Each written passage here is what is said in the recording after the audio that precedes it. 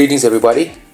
Wesley Pepper here, and this is my podcast, Wesley Pepper's Art Lexia, which is brought to you by Spudcaster and by Bob. Yeah, thanks everybody for tuning in. To all the new listeners and returning listeners, greetings to you all. Thank you for tuning in to listen to me speak for the next hour or so. Thank you. As you guys know, today is episode 2 or part 2 of the interview with Wilson Ngoni.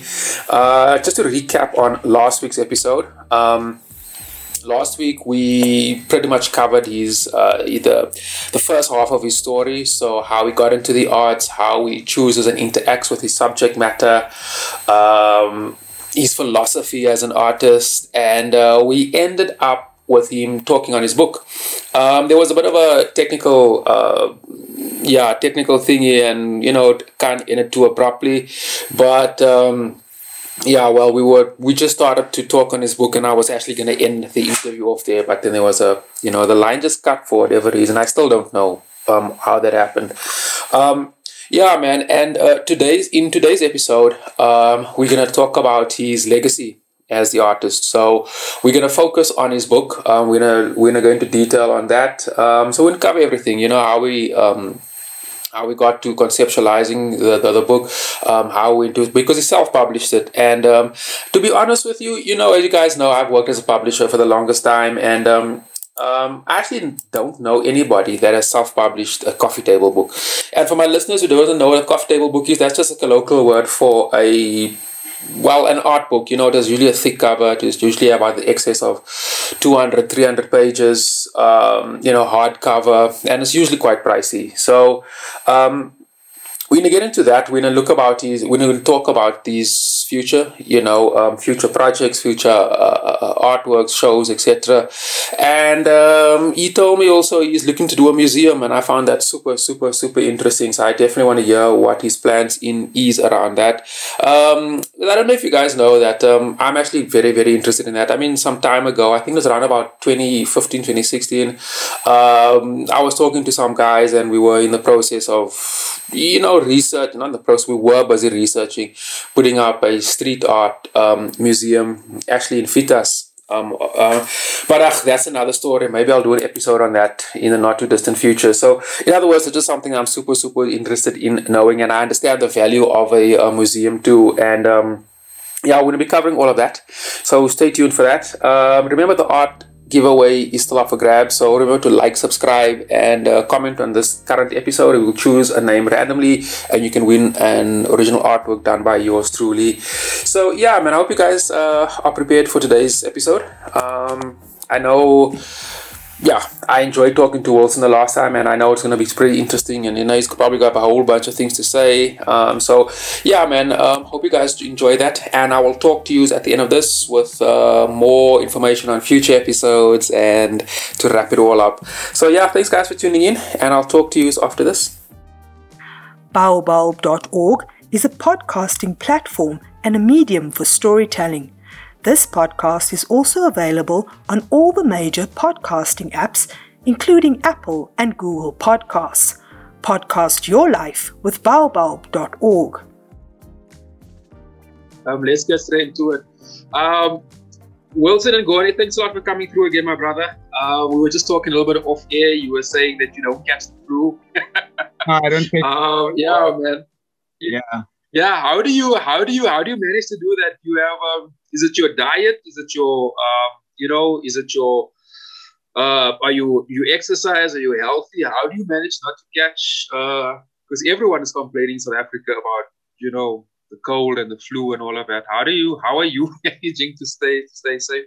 I don't know, people. I think naturally a flu is not something that will easily attack me, because I've never had flu all my life. So maybe, I might say all my life. I don't know. Before my life came, the one that I have right now. But I don't remember myself catching flu at all. That's pretty interesting. I'm a pretty healthy guy myself. So, I exercise, I eat healthy and that type of thing. But I still, but anyway, we're not to talk about getting flu today. My brother, the other time I thought that, because the past 3 decades I've been living in my studio with oil paint. So the other time I thought maybe it's oil paint that just keeps flu away from me. Interesting. I know oil paint's got a lot of linseed oil, raw linseed oil in it. I don't know what's the properties of that, but I know that smell is actually quite intoxicating for me. I love it actually. It's very, very good. Yeah, it's comforting because if you smell that you in your space, you want to work. Yeah, it's very cool. Yeah, if I stay for 3 days out of my studio, I start getting depressed. I don't know if it's something that happens. Yeah, other artists, but I start catching just bad feelings. Yeah. No, I get that. I get that. In fact, I understand it. Like if I as an artist, you need to be productive. In fact, just yesterday, I sent away artworks yesterday to the gallery, and I need to start new ones. So now it sort of feel once the artwork on my side, once the artwork is done, then it's like my life is now. Now what? I need to be busy. I need to make art. So yeah, man. That's actually quite beautiful, my brother. And that's actually quite a nice point that we can jump off on. Because I understand the process of an artist needing to produce art, and I understand how important it is, not just for commercial reasons, but for the artist's well-being, mentally, physically, and everything. I think it's really, really important for the artist to keep doing that. So with your side, man, I mean, you've got, like you were saying, 3 decades of work. You have a substantial body of work. You are well celebrated and received artist as well. So when you were telling us in last week's episode that you put together this book, this coffee table book on your portfolio, tell us. Let's start there, my brother. Let's start from the beginning. Tell me, you self-published, right? So how did it all come together, man? What team did you have? How did you pull the guys together? Where did you start off at? We'll wing it from there. In the past paper, just to tell you a little bit of backstory with me and publishing and writing. I've been writing for quite some time, and around 1998, I put a couple of manuscripts together and tried to get them published. I gave them to some of my teachers to proofread. They never returned my manuscripts paper, and they told me that they were lost. And it repeated and repeated and repeated. When I wrote more and more and more, gave it to people to proofread, to edit for me, and they never returned my manuscripts. And I started even noticing, even when I wrote compositions at school, my teachers will use them as like the marking key for the class, So I started noticing, even when I wrote some essays in social studies, in history, I started realizing that, this thing might be something really, really important. So fortunately, like I said in the previous chat with you, that I was quite gifted academically, but I didn't like school. So because there was so much pressure from every subject, every teacher wanted me to pursue what their subject would have as a vocation at the end of my academic life. So with writing, I continued to write. I wrote a lot of poetry. I wrote a lot of lyrics. I wrote a lot of novels, books about philosophies about how life, and whenever I gave it to people to proofread, it never returned. So I studied that pattern, and I actually thought that they were stealing my literature. And with that, instead of being angry, I started celebrating that people will not steal trash. Yeah. People will steal gold. Yeah, I agree with you. Getting my material, not returning it, it was very, very motivating to me. So Yeah, some years back, I wrote some books again. Poetry, had a local publisher do them, and one of them, they were gotten into academic system, but I didn't get paid good royalties, and sometimes even to this day I never get royalties, but my book is being used in schools. So instead of like making noise and scandals, in 2014, say in 2010, I was one of the artists who was in South Africa when the Royal Bafokeng Stadium was being opened for the World Cup. For the World Cup. So I was one of the artists who was exhibiting there, and I was involved in a lot of activities there, exhibitions with the royal chiefs in that region, and other artists. So, and from there, I was also invited to come view the World Cup. So I stayed in Cape Town. While I was in Cape Town, I went to Robben Island.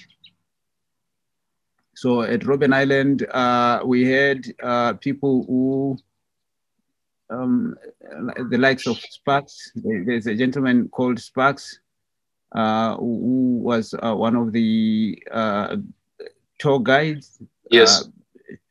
That I mean the Robben Island Museum.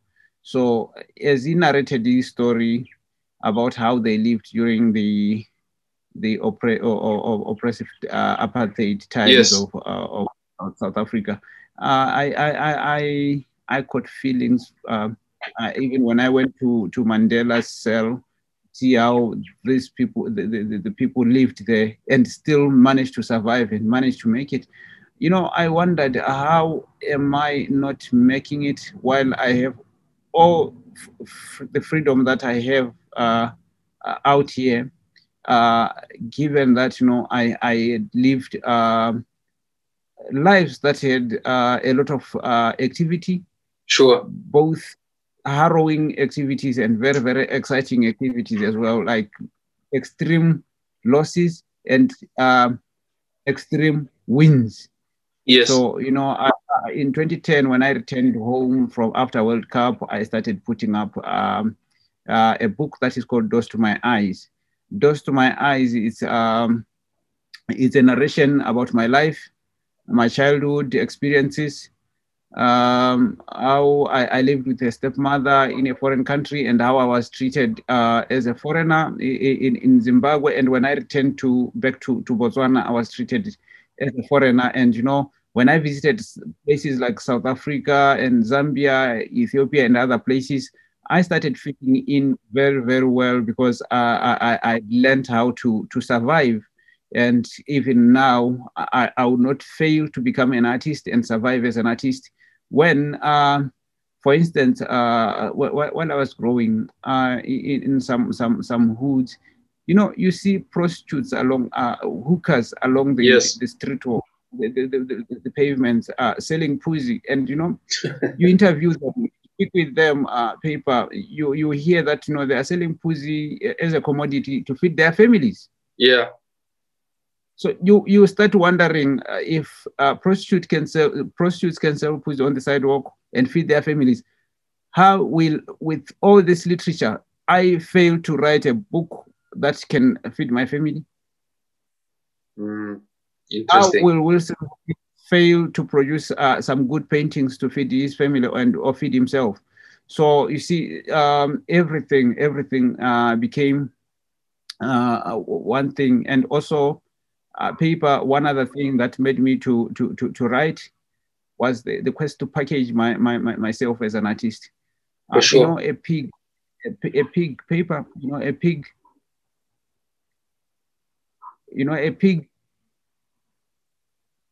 a pig. I'm listening.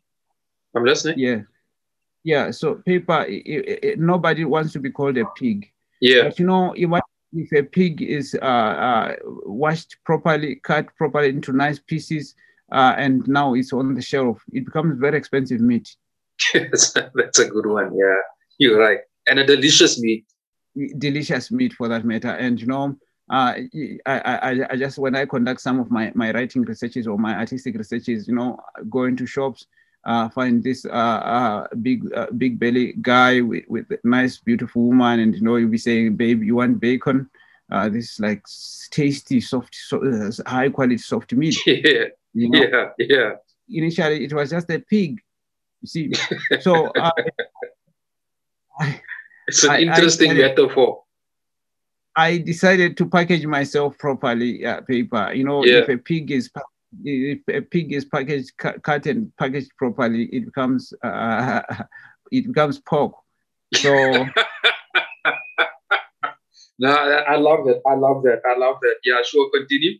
So you see, putting up a coffee table book like this one, the Wilson Ngoni Living with the Brush, it is a way of packaging myself and launching myself into the art scene and cementing my dream as an artist, as a professional artist. Now, my position as a professional artist is, I think, it's cemented by this book, which is this catalog, which is in a book format. Packaging Wilson Ngoni into this book, Living with the Brush, like my new book, I feel it's success. Sure.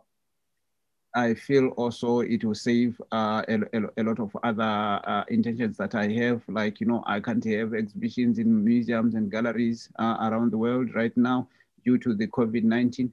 So why not put a book and, spread it in a catalog format so that people can experience my work in the safety of their houses, in offices, and yes. Besides that, like I said, I'm packaging myself like how I'll package a pig, how a pig is packaged. This book carries my name. It carries my brand, so it's branding. So this is like a business card. It's sure, an exhibition. Yes, it's a business card. And also, it's a source of revenue because I'm not giving this book for free. Well, unless if I find the need to. Yes, I'm selling this. How much are you selling it for, my brother? It's $150. US dollars. Yes. Okay. Including shipping. Okay. That's very interesting. As I was saying early on, man, I understand the complexities and how tricky it is to put together a book, and it's quite a process. And you need a good printer, and you need a good editor, designer, and so forth. When did you start working on it, my bro? And when was it published? I published it last year, December. I've been working on this book since 2016, 2017. And I curated my work, though I didn't curate it in a way that I think professionals do.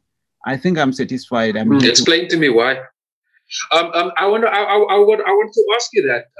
How did you manage curating it? How did you choose the artworks? Because usually with those type of books, with portfolios and so on, the artist usually works with a curator because the curator knows the market, etc. How did you go about doing that, my brother? How did you select your artworks? Well, what I did, the first thing that I did is I just censored myself just a bit, both write-ups and the pictorial aspect of the book. I removed provocative work, especially paintings that as nudes. Okay. Yes, I didn't put a lot of breasts in this book. Yeah, because I've painted thousands and thousands of breasts because it's one of the breasts. Just to say, breasts are the greatest generosity of the universe. I will not ignore breast as part of the major inspiration that I live amongst. So, but in this particular book, I decided not to put them at all. To put them at all. Okay. Because this book also, I have a son. I decided to dedicate this book to my son. Okay. Yes. What's his name? His name is Esa. Okay. Yeah. So my dedication line to him is if you're going to be a witch, make sure you haunt. Make you haunt. Explain to me. Explain to me the metaphor. If you are going to be a witch, make sure you haunt.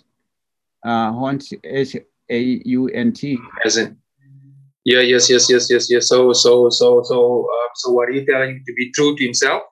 Yes, if you're going to be whatever he wants to be, he should make sure that he goes from one to straight to Sure. 100. You see, if he be an artist, he shouldn't be just like an artist who ways to explain a lot. He should really paint. He should really produce. If he's going to be an engineer, he should make sure that he does engineering with his all. So now you understand paper. It's not my son who is going to read this. Yes, book. many other people. By that, you're not educating your son to be a police officer so that he can catch you. He is not coming to arrest you. You arrest robbers and protect the whole nation out there. So this book, because a lot of people will read it, I hope it will motivate them to realize themselves and to do their best. And you never run losses from doing your best. Interesting. That's really interesting. You were saying in our episode last week about the guys who wrote the forward and who had what's the word now, man? Who had write-ups on the book. Can you explain to me again, my listeners, who are they, and just briefly, what did they have to say about the book? In order to market your book, of course. I have Tebe Kalafing. Tebe Kalafing is the founder and the chairperson of Brand Africa. He is South African. He wrote the foreword. Okay. Yes. So. Well, I mean, you don't have to read the entire foreword. That's just for time's sake. But can you just give me like just a brief, basically what did he have to say? I don't know if you see Tebe Kalafing on the video there. Sure. Yeah. So that's him. I don't know if it's very clear because. Yeah, it's kind of easy, but I get it. Who is the brother? Who is the?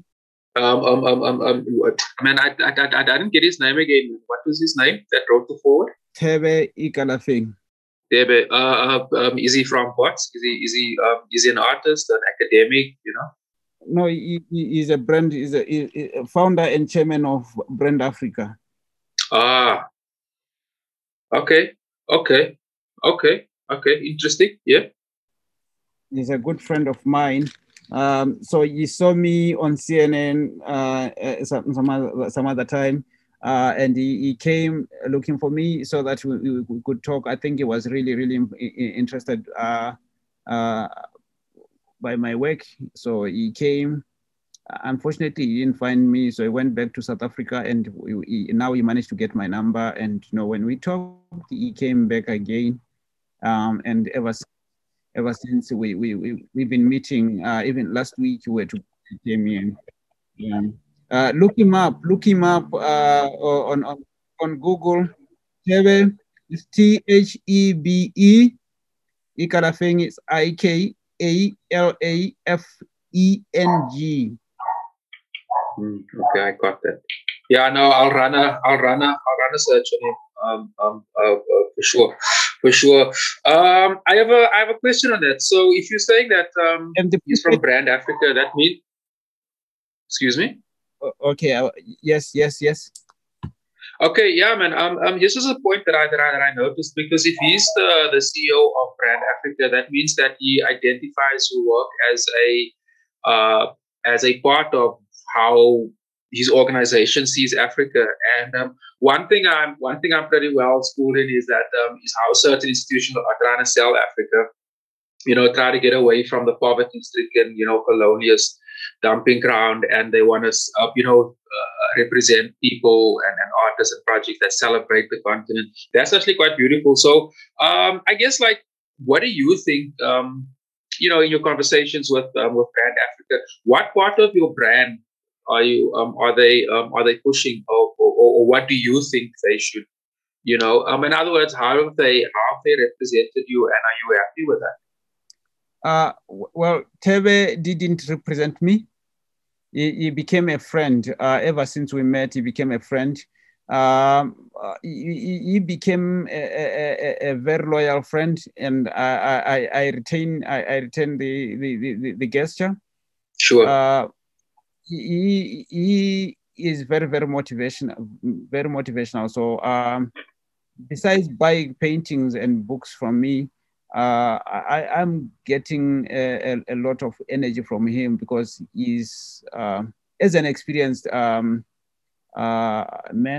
elderly, like an elder brother. Yes. He visits me a lot. You understand?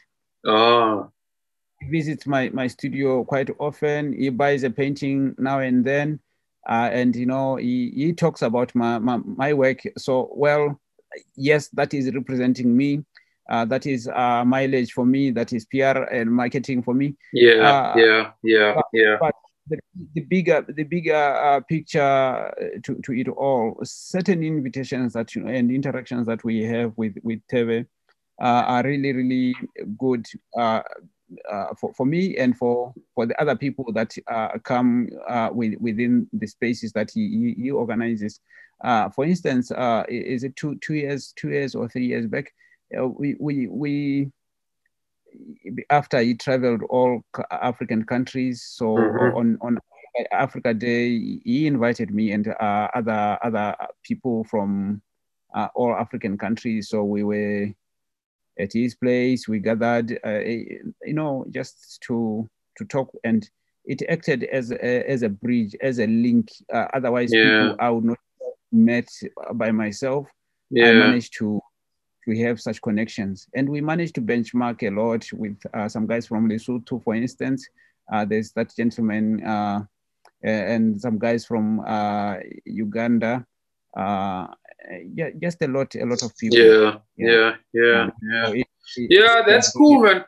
I understand. I understand what you're saying there, but I want to move on now to talk about your future projects. And during last week's episode, towards the end, you were telling me that you were interested in putting together a Wilson and Bonny museum. Now, just a bit of background, like why I'm interested in that. Firstly, I think that's one of the most noble things an artist can do. I think it's necessary. Actually, I wish that there's more power that could do more of that.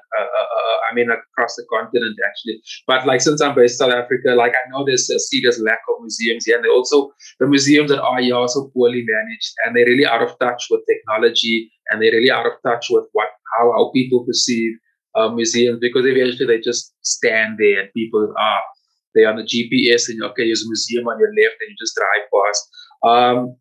I'm a really big believer in custodian of cataloging art and artists and all of that, which is part reason why I do the podcast. And so let's just break it. Let's just chat about that. So I guess the first question is, how did you come up with the how did you come up with the idea? Where did it come that you said, like, okay, I wanna put together a Wilson and Bonny museum? How did it come to be? Paper in the past. If you check a little bit of my history, I lived inside a tank. My tank is the one that is behind me, so I'm still. I don't know if you are able to see it. Yeah. I can. Okay. So that's still my bedroom right now. So when I lived inside this tank, in the past, this is where I'll read a lot of books that otherwise at school I will not read. And I also, when I came out of this tank, I'll paint a lot. So we started calling it a tunnel of delirium, because whenever I came out, I love it. I love it. Yeah. Yeah. So, but I didn't have storage. I stayed in this tank because technically I didn't have accommodation. So this was the only accommodation that I had. So I'll produce tens of paintings, hundreds of paintings, and didn't have any storage. So what I resorted to? I resorted to say every day or every week after producing whatever number of paintings that I would have produced, I piled them up and I burned them.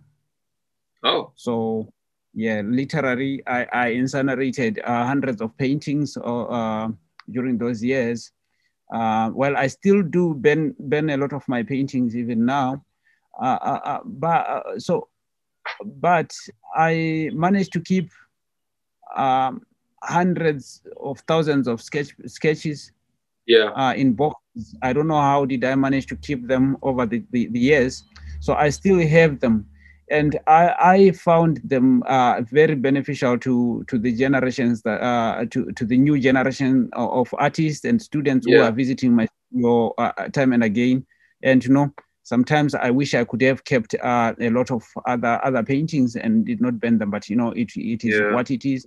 So these sketch pads that I have, and a lot of other paintings that I've produced, that I've kept in my storeroom. I have thousands of paintings also in my storeroom that most of them are not selling, but they are useful to art students, upcoming artists. Yes. So now, instead of unpacking my storeroom here every day, I think I need to build a structure where when they come and find these paintings like in. Yeah, so it's basically not for me, this museum that I want to put together.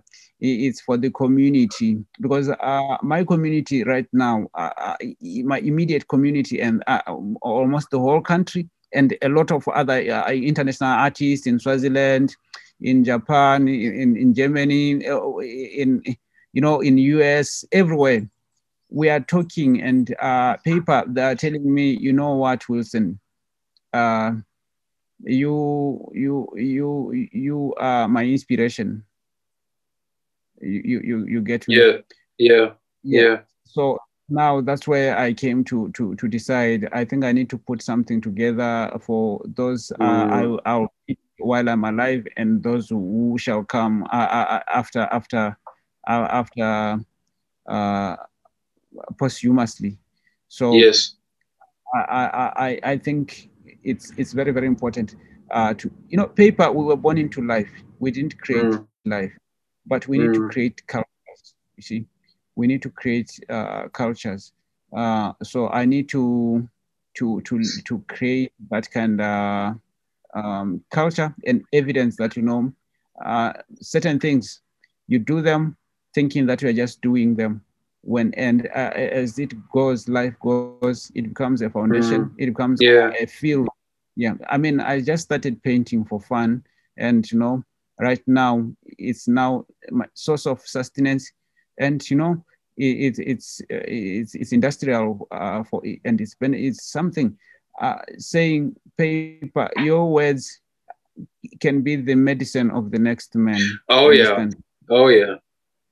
That's actually quite interesting how you understand that, and how you trying to work within that. That's pretty impressive. Huh? Yeah. So I need to put a museum.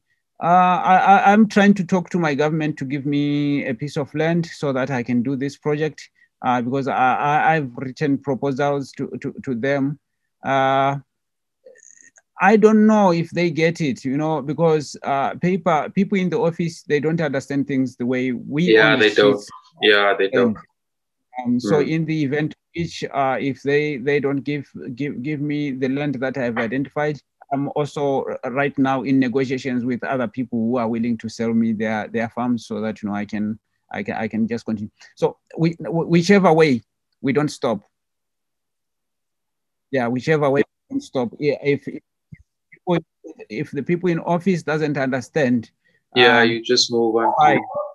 You move on, because either you are weak or strong. Life has to go on. Yeah, man. Like there's no rest like I get you.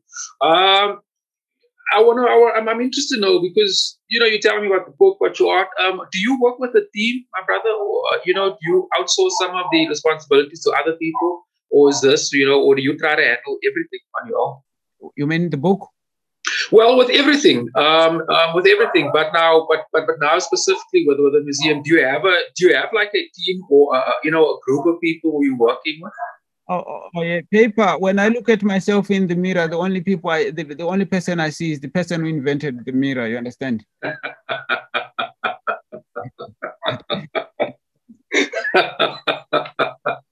So then, where do you find the time, my bro? It's a lot of work, yo, and you're still painting. Yeah. Like, where does the time come from? Yeah, paper. We have the time and we don't have the time. So what I'm saying, there is a lot of people are involved in a lot of things that I'm doing as spectators, most of them, and who are just making suggestions. And it's really important for me to consult with friends, with strangers, with people, with professionals, and so, well, first thing is to get the land. The next thing is to build a team. That will be taking part. And I have a number of people. For instance, I have a friend of mine. His name is Kabo Mutswahule. He's very, very supportive. He's a local. He lives in Gaps here. Very, very supportive. Very, very smart. So is one of those people I always give a call and just consult. And he gives me good advice. And he's a lawyer for the matter. So I think the legal side of most things, that's very important. Covered. Yes. So I have quite a number of friends I give calls and who are really, really supportive. So I guess I'll have a very, very strong team once a lot of ground is like. It makes sense. Yeah. Just a question on the land. You were saying you were trying to get somebody's farm, so which means that you're looking to put the museum in. Are you looking to develop in an urban area or a rural area? And what's the reason for that? Because most museums, at least most museums that I know of, is usually in an urban area. So what's the reason behind that? Yeah, I think we need to break that culture, that norm of like putting museums in urban places. Developments should expand. Now, the mystics of civilization right now are taking place. Paper, no place is far. I mean, look right now. That's a very good point. You are miles and miles away from here, but here we are speaking at the same second, and we're hearing each other. So I want to build my museum in the outskirts of town. It's something like 40 kilometers, which is 30 minutes drive from Gaborone. So yes, because one, in towns there's no space right now. Secondly, and the land's probably also very expensive there. Yeah, also people are bored by towns. People want to go out they want to drive trees. Especially in a post-COVID world. People are seeing buildings, heaps and heaps of cement that are just there. People are tired of that. They want to breathe fresh air. So putting an art garden in the outskirts, where you have a big garden and you have a really nice art gallery and a very nice art studio. I think that's where I'm headed to. And I would like to encourage all other artists out there to do the same.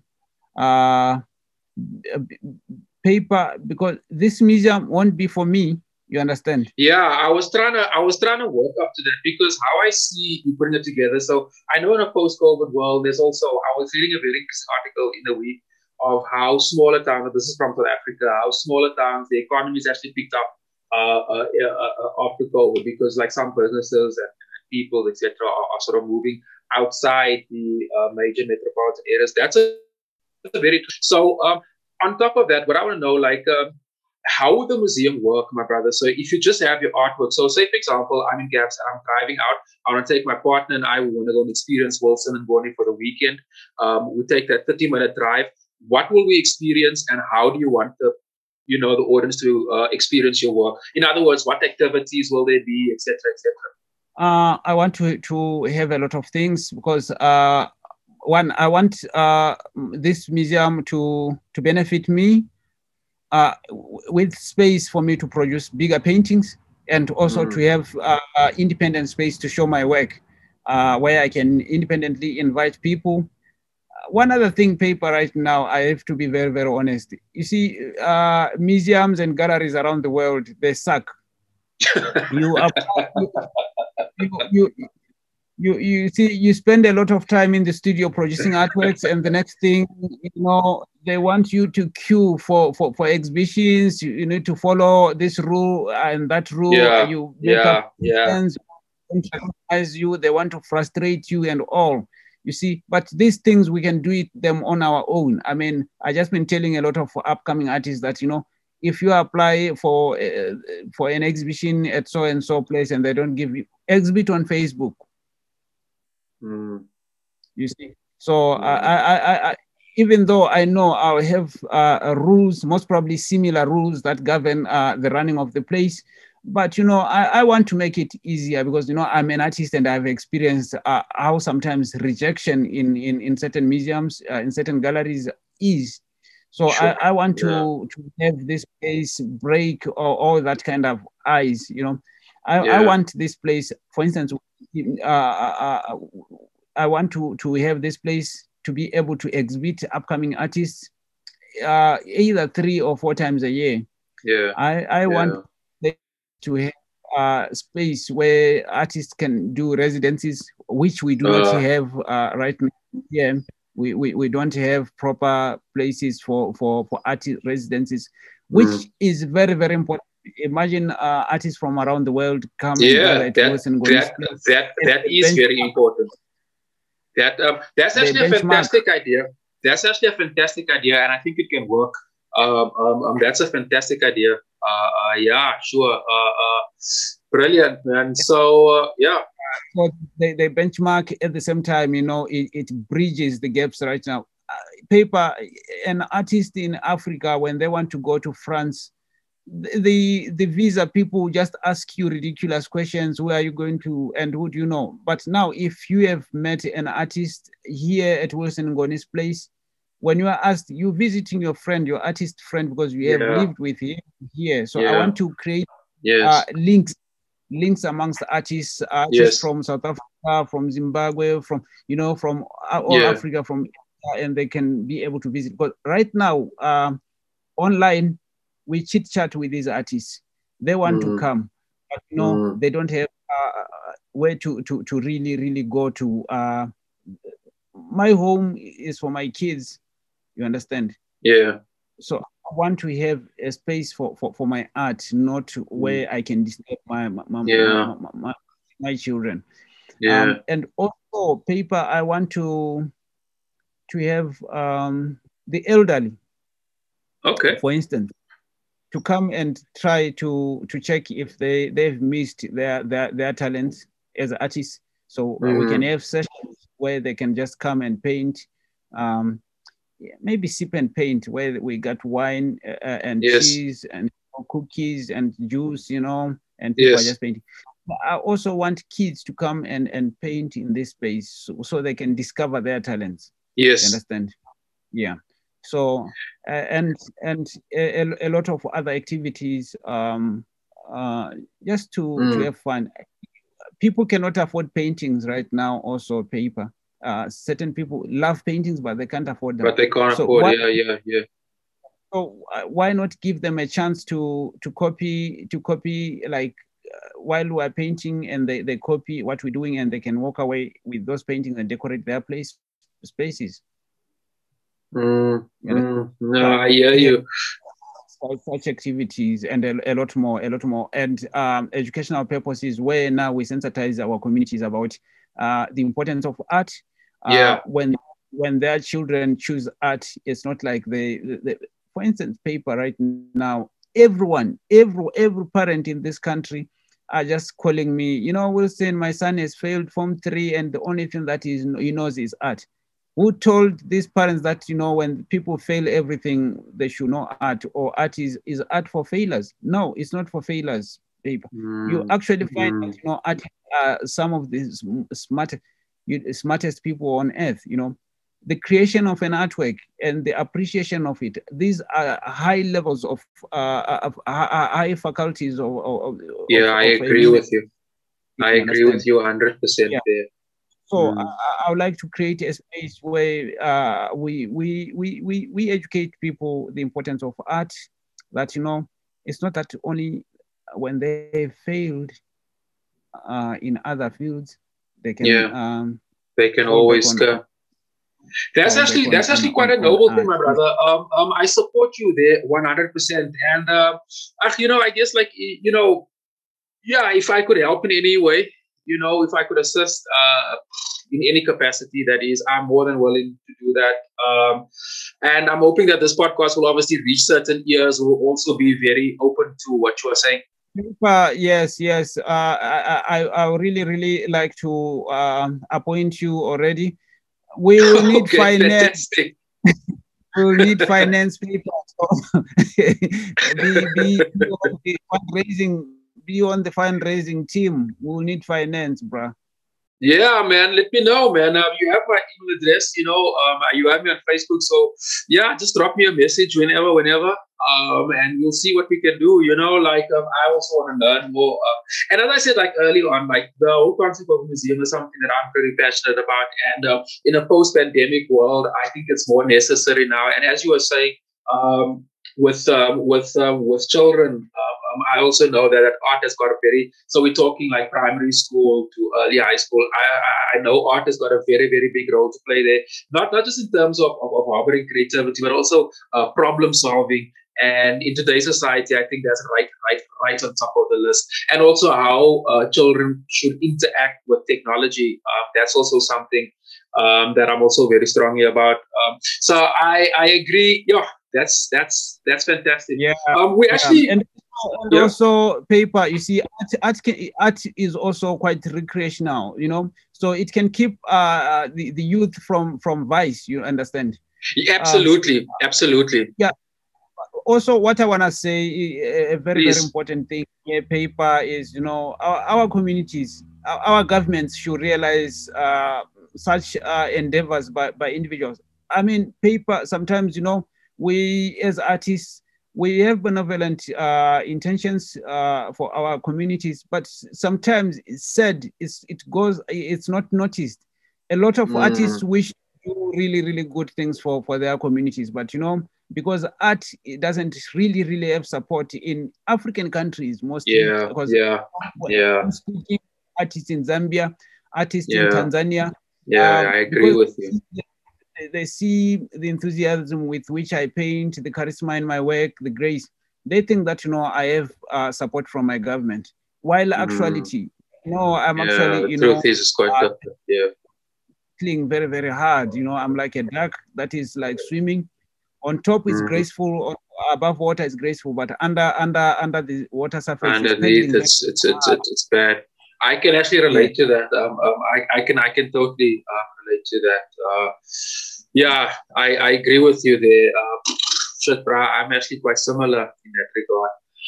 Wilson, we're actually coming to the end of the interview, my brother. Can you leave my listeners with some wise words about your art, about your book, about where, just to remind our listeners, where can they get hold of if they want to view more of your paintings, if they want to buy your book, if they want to get in touch with you, how do they go about doing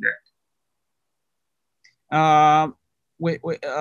Regarding getting in touch, it's either via my Facebook page, Wilson Ngoni Art. Wilson Ngoni is one word, and space art. Yeah. On Facebook. And my WhatsApp is +267 71 45 1006. I paint and live in Botswana. This is that's my home country. So if people are visit Botswana, they can also always visit my studio anytime. So I'm here. Where's your studio based?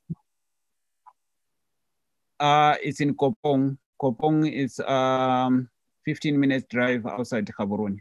Okay. Yeah, you wanted to say something else before I cut you. Yeah. I would like to request people to take care and keep safe. For sure. Yeah, so that's very important. We need each other, man. We need each other. And to the youth, they should know that sweat is the only water that success needs to be watered with.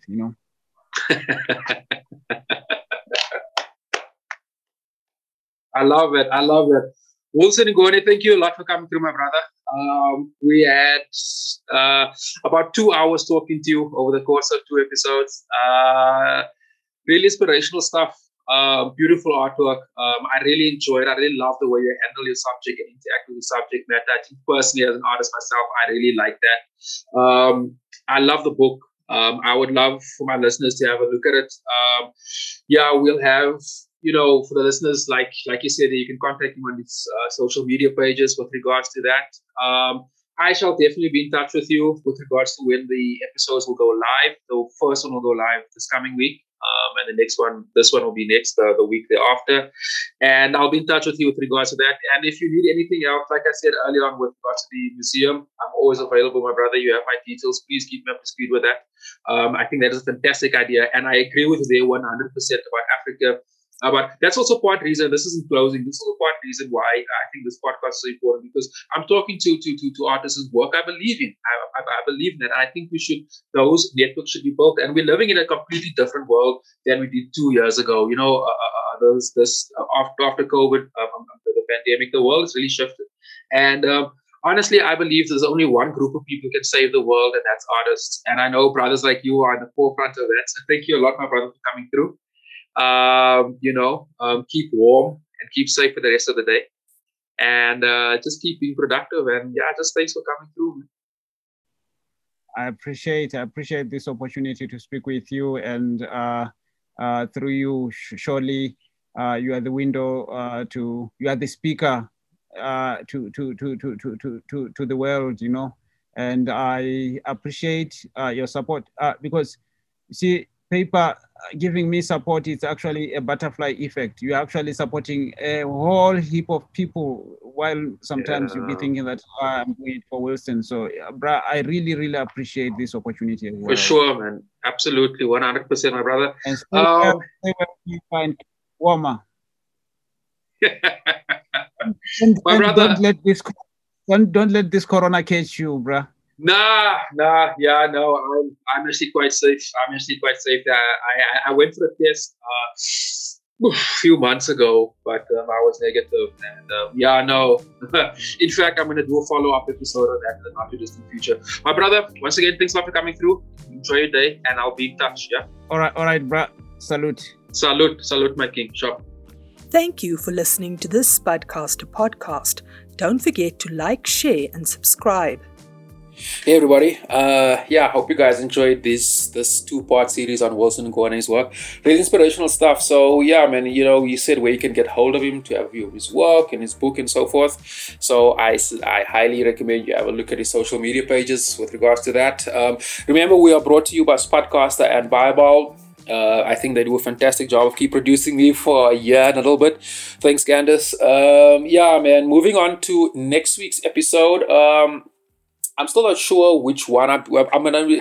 I scheduled a episode with a good friend of mine who's a filmmaker. I'm recording him in a few days, but there's also another 2 people that I'm still in the process. So I'm not too sure which one will go first. But you can check my social media pages for that. We're gonna be. there's some really, I've got some really great ideas coming up after the during this winter period, because I know I know the Grahamstown it used to be called the Grahamstown Arts Festival. I know that's coming up in a few days' time, and I want to do something around that. And also, I have a poet. I was going to record him early on, but the connection was just so poor, man. So we sort of rescheduled it. Yeah, so lots of exciting things to come up, guys. Please stay tuned for all of that. And I hope you guys enjoyed today. I certainly did. And yeah, man, just like Wilson said, please keep safe.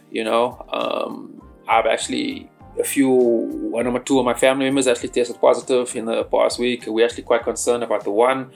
But yeah, such is life, eh? So yeah, man, I hope you guys keep safe, and I'll talk to you in next week.